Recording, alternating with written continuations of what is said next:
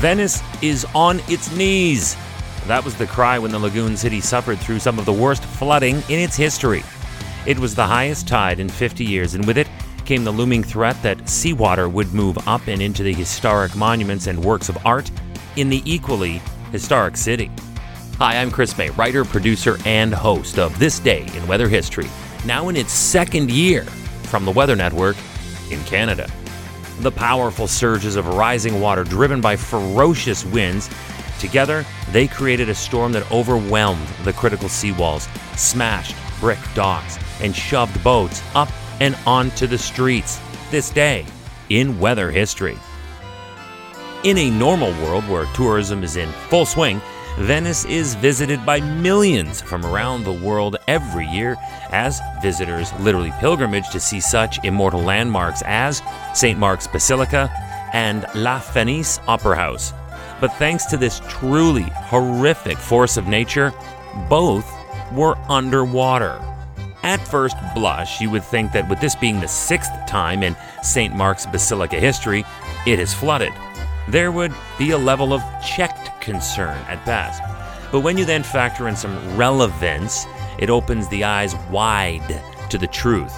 Sure, St. Mark's was flooded for the sixth time in its history, but its history spans 1,200 years.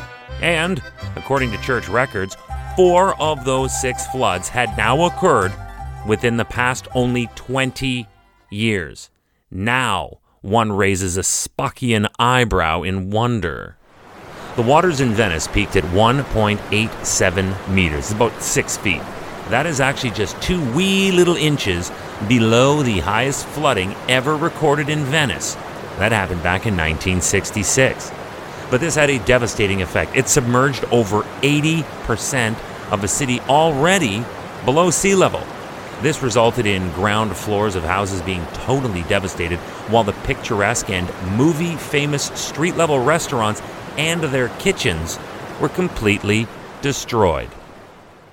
Welcome to year 2 of this podcast. Right now, you're listening to the full version of today's story on your favorite podcast provider. But there's also the daily podcast video short. They're shot right here in my podcast recording studio, so you get that perspective, but oftentimes they will include visuals from that day's event from when it happened in weather history. So after listening to the full story, go check out the podcast video short on television or online anytime at theweathernetwork.com/weather history. Native Venetians have historically remained optimistic that the 1966 flood that I mentioned earlier, against which all events are compared since, by the way, was just an, quote, isolated event, and, come on now, stop me if you've heard this one before, highly unlikely to be repeated in any one person's lifetime. Yeah, we've all heard that naivety before, and it never ends well for those who are complacent. For this region, their beautiful low-lying islands, coastal cities, and vulnerable seaside zones, they are prone to future sea level rise accelerations, and it is accelerating. We have to admit that.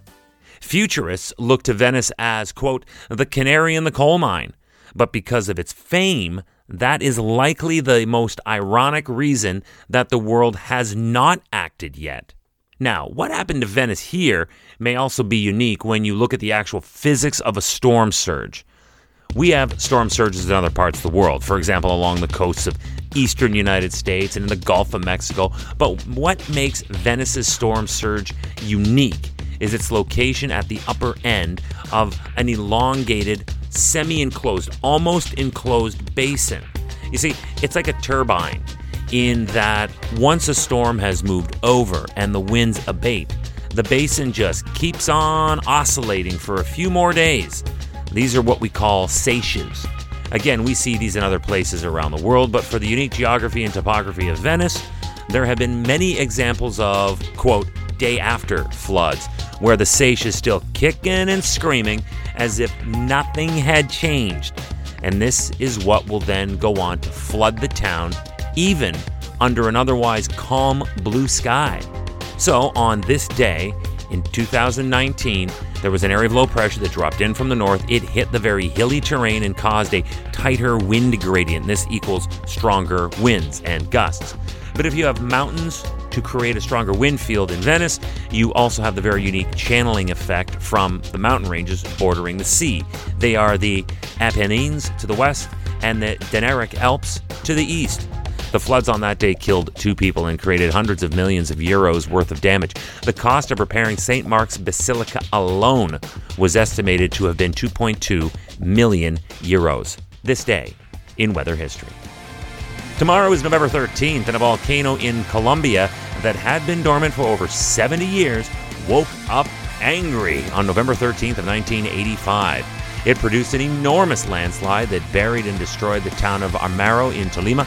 It became known as the Armero Tragedy, the deadliest of its kind in recorded history.